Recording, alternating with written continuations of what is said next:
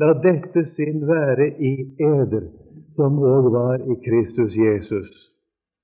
Han som da han var i Guds skikkelse, ikke aktet det for et rov å være Gud lik, men av seg selv ga avkall på det og tok en tjeners skikkelse på seg, i det han kom i menneskers lignelse.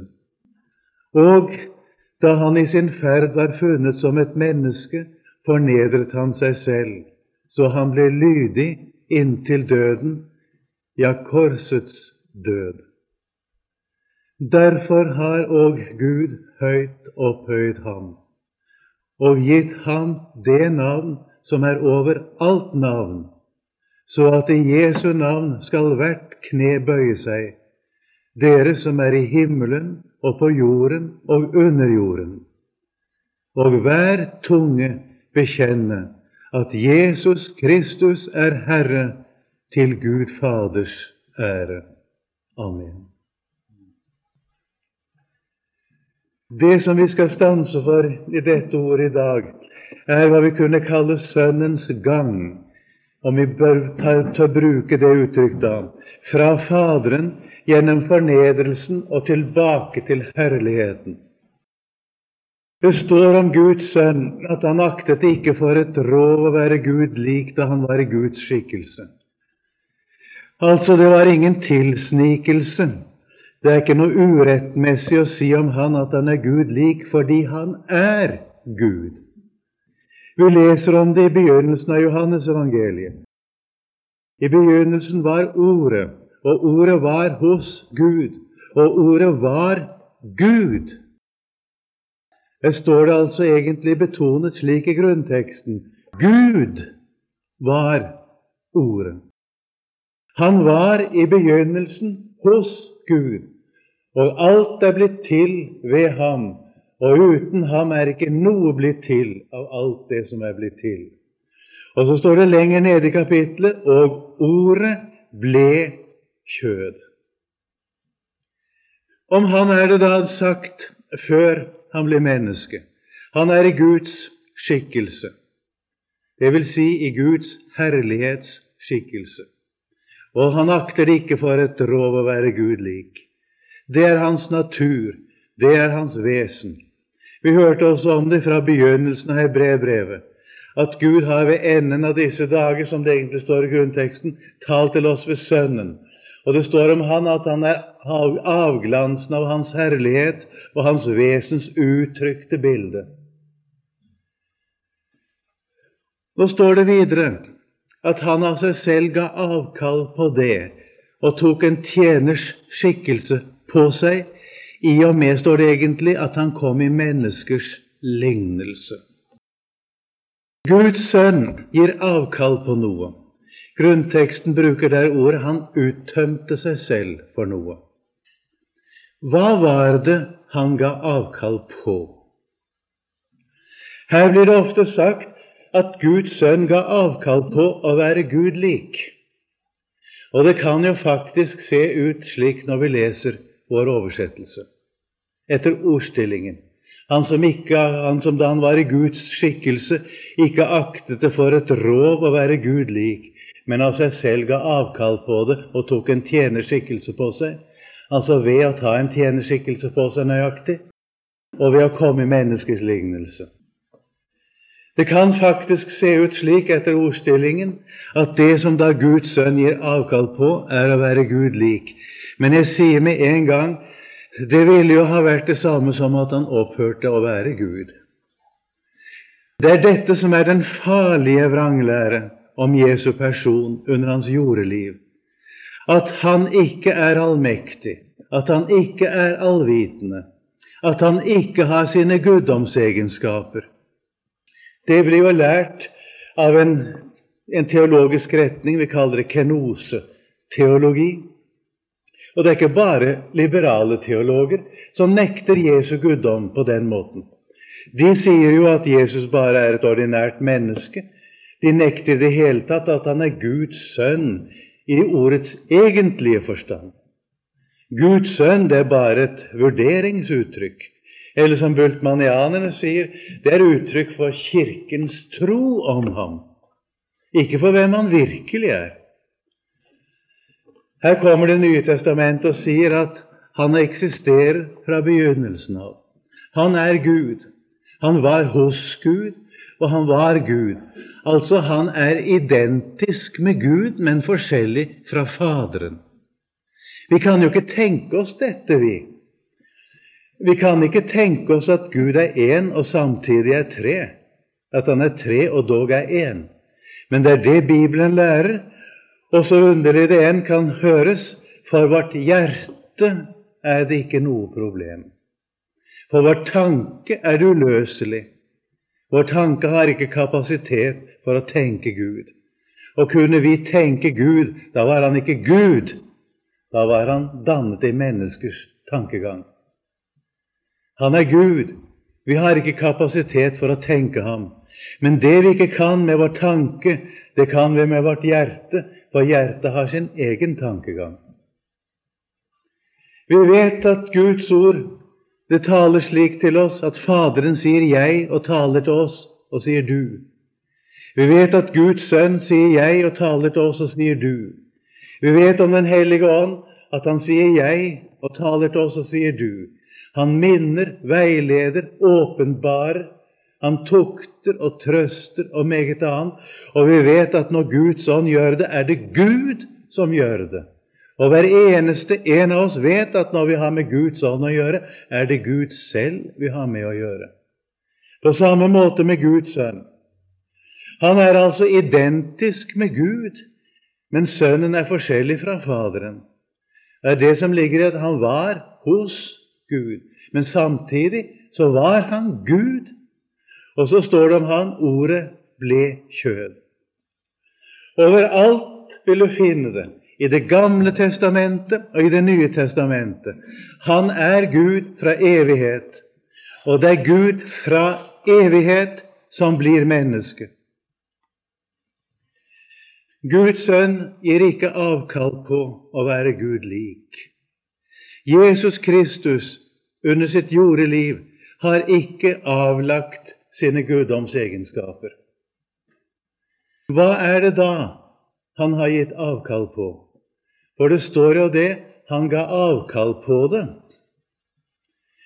Det ser du ved å legge merke til hva han tok på seg.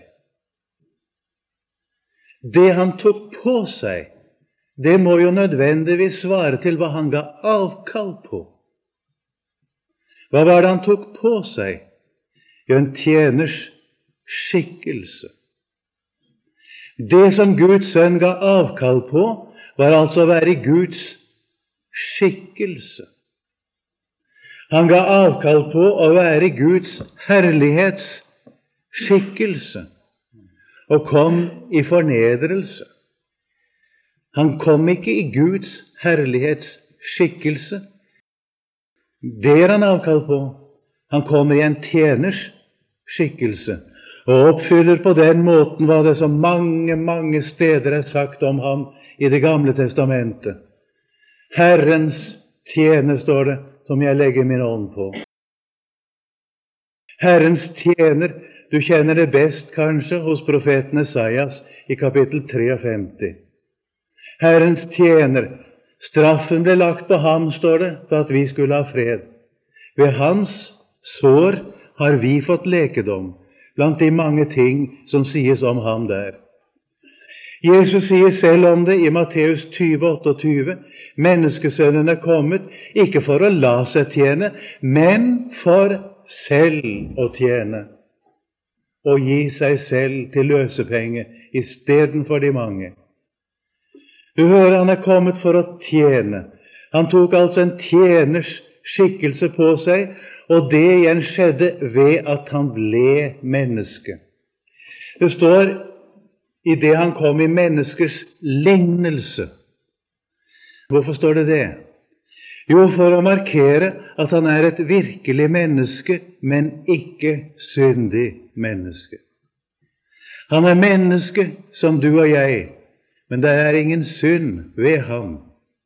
Ikke er det synd i hans gjerninger, ikke er det synd i hans kjød. Det er som det heter i 2. Korintierne 5:21, han som ikke visste av synd. Og i Hebreerne 4, det ordet som også ble lest og begynner med blant andre ord, dog uten synd, står det om ham.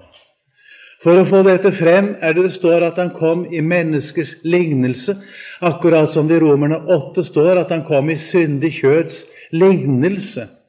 Altså det virkelig kom i kjød, men ikke i syndig kjød. Guds sønn ga avkall på å være Guds skikkelse, og kommer altså og blir menneske. Og hva betyr det? Det betyr at Guds sønn kommer for å være din og min representant. Han kommer for å frelse deg og meg, og det kan ikke Guds sønn gjøre uten å ta på seg kjød og blod. Mennesket Jesus Kristus betyr altså ikke at Gud har tatt bolig i et menneske, men det betyr at Gud selv blir menneske, og det to forskjellige ting. Det ikke et menneske først, og så tar Gud bolig i dette mennesket. Nei, det ikke noe menneske først, men det Guds egen sønn som kommer og blir kjød. Han kommer i kjød. Guds sønn gjennomgår hele utviklingen fra foster i mors liv til døden, alt som hører mennesket til. Han blir altså menneske. Han kommer og menneske. Og med det, skjønner du, kommer han for å være din og min representant, din og min stedfortreder. I dette mennesket forenes da Gud og menneske i en person. Dette mennesket Gud, samtidig som han menneske. Samtidig som han Gud, han altså også et virkelig menneske. Og i Jesus det ikke to forskjellige naturer, en guddommelig natur og en menneskelig natur, sånn som det to naturer i en kristen. Vi har en gammel medfødt natur, og vi har en ny natur som født av Gud i oss. Det to naturer i en kristen, og de meget atskilt i en kristen. Det ikke slik med Guds sønn. Det Gud som tar på seg kjød, og den guddommelige og menneskelige natur i Jesus ett og det samme. For det Gud som menneske, og det menneske som Gud. Og dette umulig å forklare på annen måte enn det jeg gjør det nå. Men det som Guds ord sier, altså at det mennesket Jesus Kristus Gud, og at det Gud som dette mennesket. Og så han kommet for å leve vårt liv. Det står at han kom i menneskers lignelse, og så skal du legge merke til, da han i sin ferd var funnet som et menneske, fornedret han seg selv. Først skulle det konstateres at hans ferd viser at han et menneske. I 30 år skulle Jesus leve som et vanlig menneske, før han går til sin egentlige frelsergjerning, det vil si til den offisielle del av den. Han har vokset opp i et hjem, etter alt det vi kan skjønne, i trange økonomiske kår. Han måtte tidlig i landflyktighet, og komme tilbake igjen til sitt land som en landflyktig. Det som så mange mennesker opplever i dag, det har Jesus også opplevd.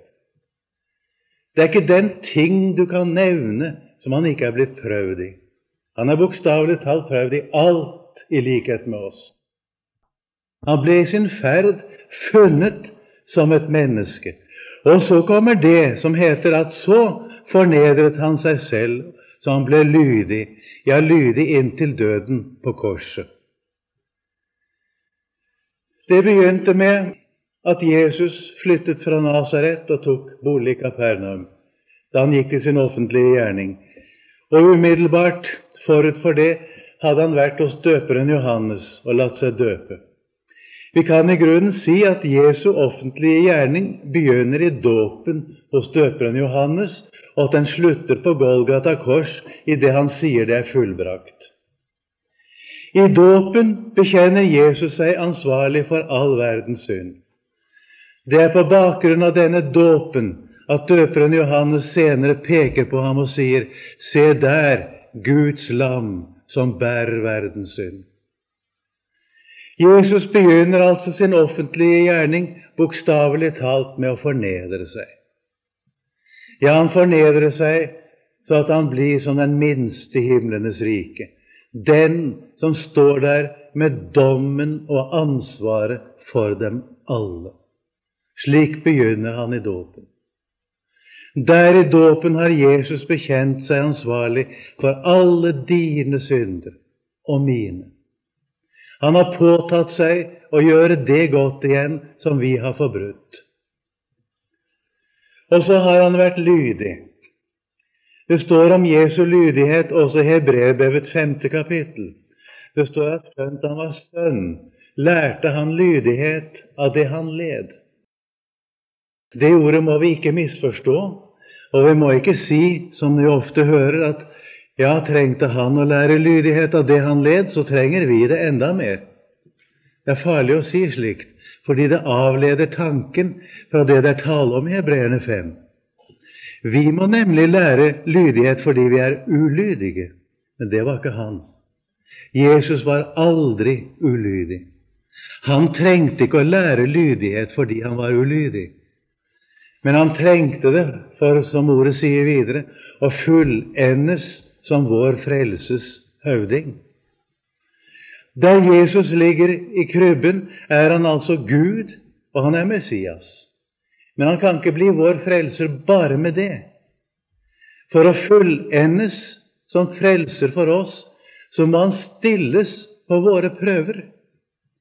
Han fristes med våre fristelser, som vi leser om. Han blir prøvet i alle ting, i likhet med oss. Han lever et menneskes liv slik som det skal leves efter Guds hellige lov.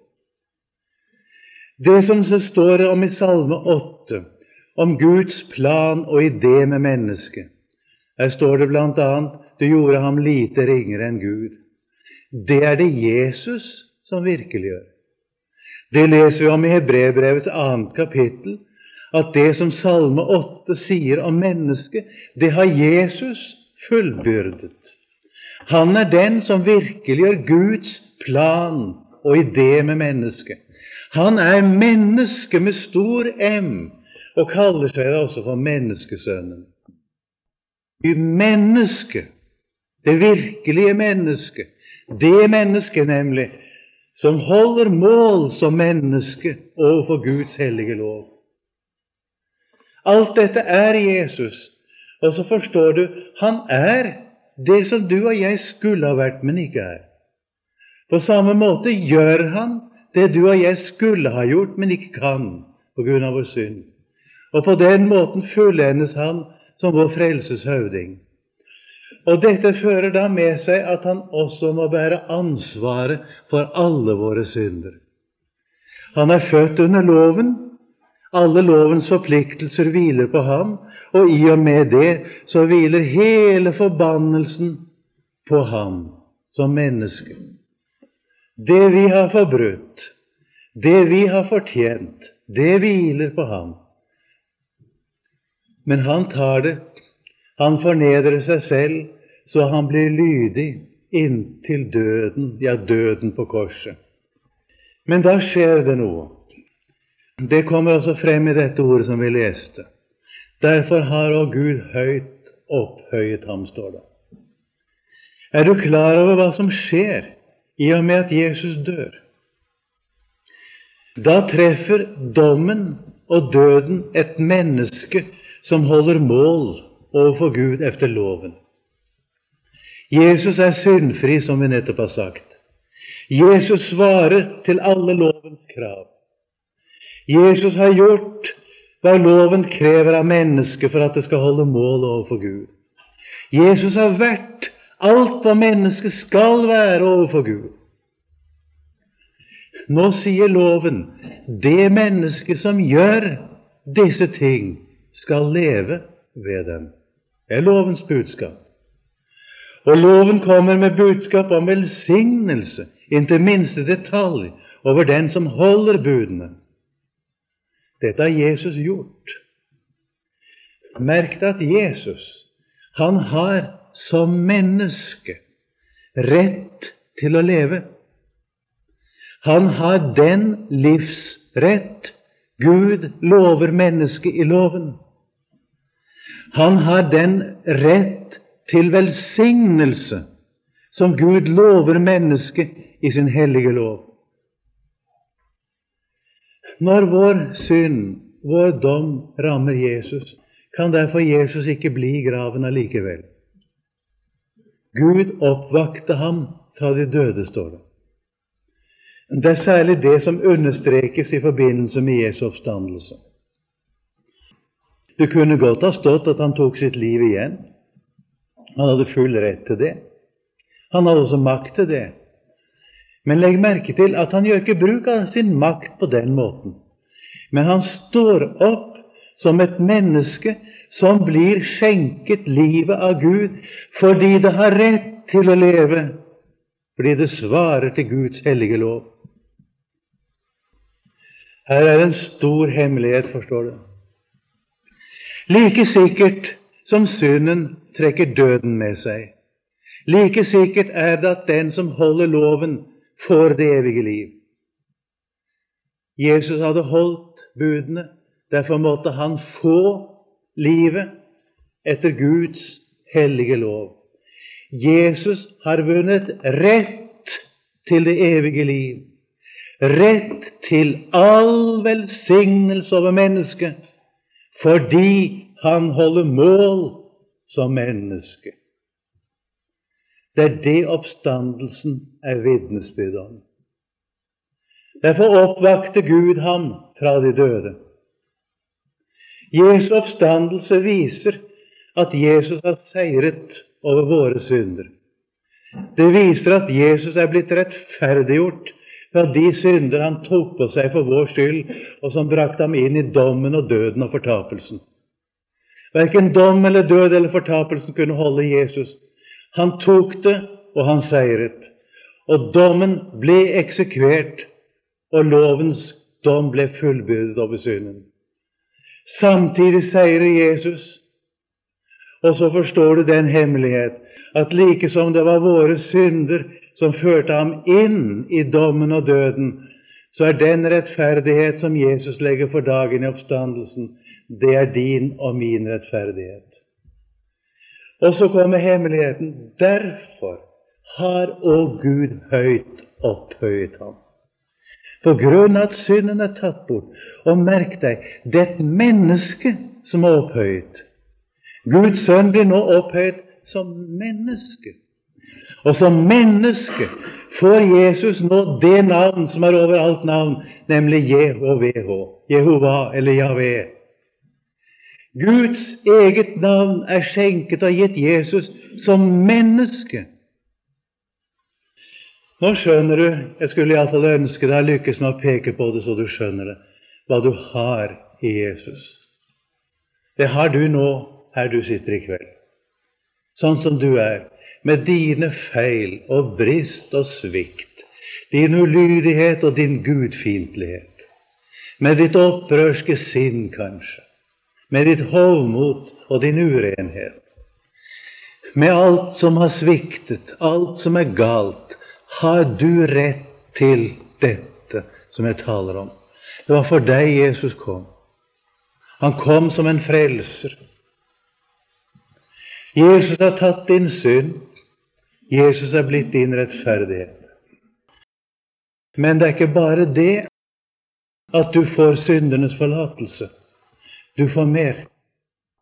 Det har fått dobbelt av Herrens hånd for alle sine synder. Det er dette Jesus har gjort. For det første har han gjort oss gjeldfri. Han sa det på Golgata kors, det er fullbrakt.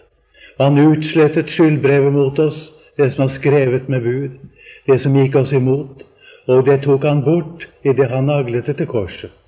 Og hver eneste som tror på ham er skyldfri og gjeldfri. Men ikke bare det. Du kan leve som en kristen, og du lever ikke syndfritt etter at du har blitt en kristen heller. Men du kommer ikke i ny gjeld. Det kommer av at du er satt i himmelen i Kristus Jesus. Etter oppstandelsen har Jesus fart opp til himmelen og tatt plassen som din og min representant. Derfor heter det at om noen synder, da har vi en talsmann hos Faderen, Jesus Kristus, den rettferdige.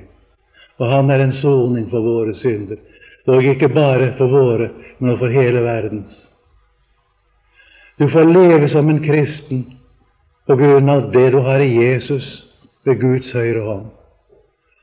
Og vil du vite hva du har å bygge på som kristen, så se ikke inn i ditt hjerte, men se hva Gud sier om Han, som åpenbares for deg i himmelen. Det står meget om Han. Vi er velsignet med all åndelig velsignelse i himmelen i Kristus Jesus. I Ham, står det, bor hele guddommens fylde legemlig. Det betyr at vi har et menneske der som representerer oss. Og I er fylt i Ham. Dette skal du gjøre bruk av. Dette er hva Guds ord forkynner oss om vår frelser. Amen.